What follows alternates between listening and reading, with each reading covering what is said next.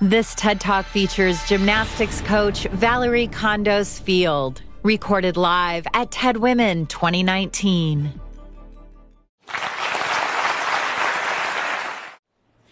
Okay, I have a question for all of us. You ready? Is all winning success? Oh. Oh, okay. I am the recently retired head coach of the UCLA women's gymnastics team, a position that I held for 29 years. Thank you. And during my tenure, I experienced a lot of winning. I led our team to 7 national championships.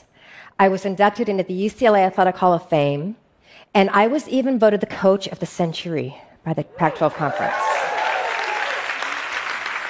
Winning is really fun. But I am here to share my insight. Winning does not always equal success.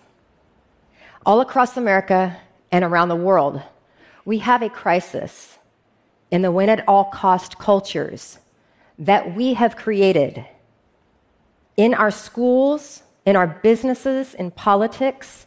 Winning at all costs has become acceptable. As a society, we honor the people at the top of the pyramid. We effusively applaud those people who win championships and elections and awards. But sadly, quite often, those same people are leaving their institutions as damaged human beings. Sadly, with straight A's, kids are leaving school damaged. With awards and medals, athletes often leave their teams damaged, emotionally, mentally, not just physically. And with huge profits, employees often leave their companies damaged. We have become so hyper-focused on that end result, and when the end result is a win, the human component of how we got there often gets swept under the proverbial rug, and so does the damage. So, I'm calling for a timeout. Timeout. We need to redefine success. Real success is developing champions in life for our world, win or lose.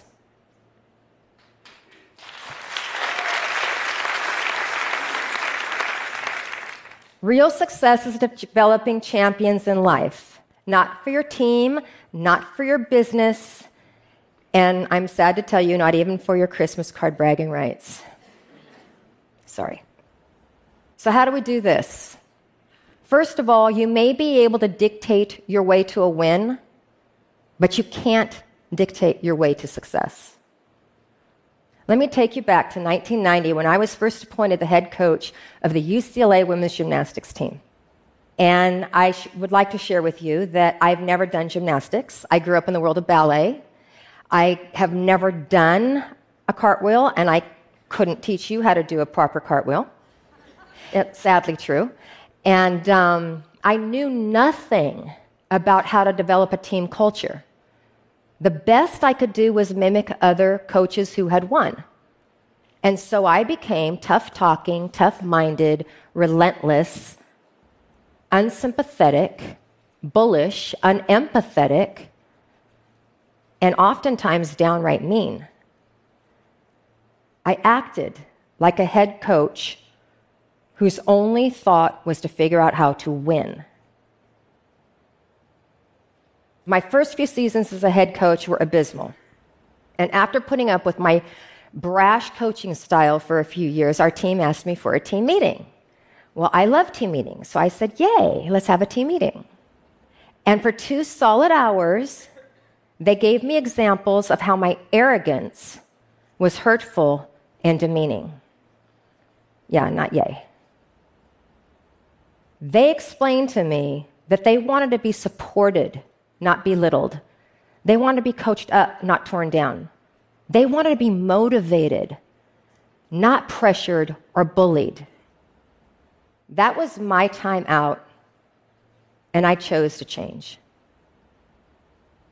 Being a dogmatic dictator may produce compliant, good little soldiers, but it doesn't develop champions in life. It is so much easier in any walk of life to dictate and give orders than to actually figure out how to motivate someone to want to be better. And the reason is, we all know this, motivation takes a really long time to take root. But when it does, it is character building and life altering.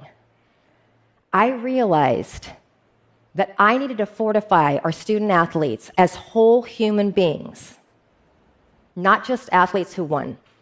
So success for me shifted from only focusing on winning to developing my coaching philosophy, which is developing champions in life through sport. And I knew if I did this well enough, that champion mentality would translate to the competition floor, and it did. The key ingredient was to develop trust through patience, respectful honesty, and accountability. All of the ingredients that go into tough love. Speaking of tough love, Caitlin Ohashi is a perfect example of this. You may have all seen her floor routine. It has had over 150 million views. And the consensus is her performance is pure joy. However, when Caitlin came to UCLA, she was broken in body, mind, and spirit. She had grown up in a stereotypical, very high-level athletic world, and she was damaged.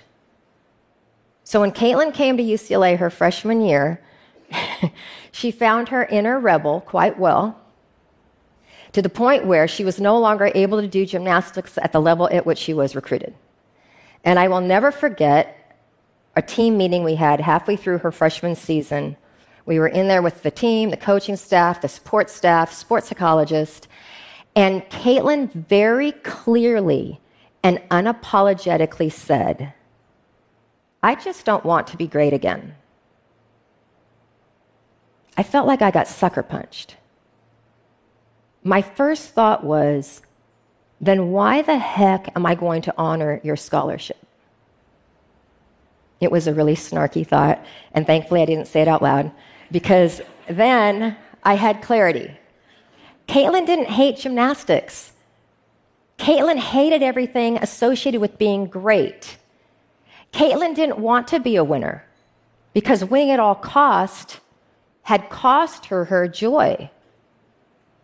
My job was to figure out how to motivate her to want to be great again by helping her redefine success.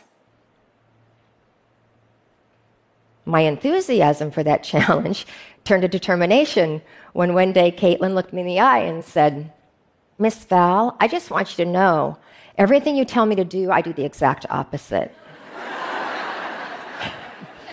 Yeah, I was like, yeah, Caitlin, challenge accepted. Okay. And further proof that dictating was not going to win. So I embarked on the painfully slow process of building trust and proving to her that first and foremost, I cared about her as a whole human being. Part of my strategy was to only talk to Caitlin about gymnastics in the gym. Outside of the gym, we talked about everything else. School, boys, families, friends, hobbies. I encouraged her to find things outside of her sport that brought her joy. And it was so cool to see the process of Caitlin Ohashi literally blossom before our eyes. And through that process, she rediscovered her self-love and self-worth. And slowly, she was able to bring that joy back to her gymnastics. She went on to earn the NCAA title on floor, and she helped our team win our 7th NCAA championship in 2018. So, thank you. So let's think about the Caitlin Ohashis in your life. Let's think about those people under your care and your guidance. What are you telling your kids on the car ride home? That car ride home has much more impact than you know. Are you focusing on the end result, or are you excited to use that time to help your child develop into a champion? It's very simple. You will know you're focusing on the end result if you ask questions about the end result. Did you win? How many points did you score? Did you get an A? If you truly are motivated about helping your child develop into a champion, you will ask questions about the experience and the process, like, what did you learn today? Did you help a teammate? And my favorite question, did you figure out how to have fun at working really, really hard? And then the key is to be very still and listen to their response. I believe that one of the greatest gifts we can give another human being is to silence our minds from the need to be right or the need to formulate the appropriate response and truly listen when someone else is talking. And in silencing our minds, we actually hear our own fears and inadequacies, which can help us formulate our response with more clarity and empathy. Kyla Ross, another one of our gymnasts, is one of the greatest gymnasts in the history of the sport. She's the only athlete to have earned the trifecta. She's a national champion, a world champion, and an Olympic champion. She's also not one for small talk. So I was a bit surprised one day when she came to my office, sat on the couch, and just started talking. First about her major, then about graduate school, and then about everything else that seemed to pop into her mind. My inner voice whispered to me that something was on her mind. And if I was still and gave her enough time, it would come out. And it did. It was the first time that Kyla had shared with anyone that she had been sexually abused by Larry Nassar, the former USA gymnastics team doctor who was later convicted of being a serial child molester. Kyla came forward and joined the army of Nassar survivors who shared their stories and used their voices to invoke positive change for our world. I felt it was extremely important at that time to provide a safe space for Kyla and our team. And so I chose to talk about this in a few team meetings. Later that year, we won the national championship. And after we did, Kyla came up to me and shared with me the fact that she felt one reason that we'd won was because we had addressed the elephant in the room. The tragedy that had not only rocked the world, but that had liberated the truths and the memories in herself and in so many of her friends and her peers. As Kyla said, Miss Val, I literally felt myself walk taller as the season went on. And when I walked onto that championship floor, I felt invincible. Simply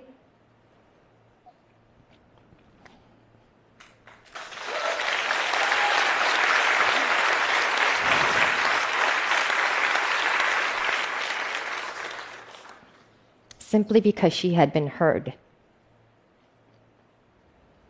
As parents, as coaches, as leaders, we can no longer lead from a place where winning is our only metric of success, where our ego sits center stage, because it has been proven that that process produces broken human beings.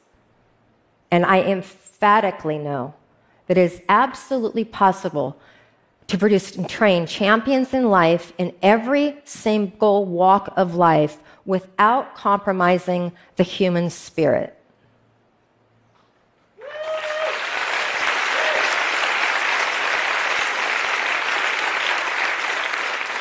It starts with defining success for yourself and those under your care.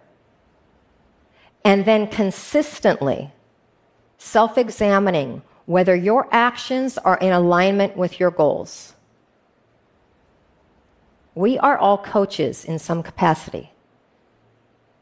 We all have a collective responsibility to develop champions in life for our world. That is what real success looks like. And in the world of athletics, that is what we call a win-win. Thank you.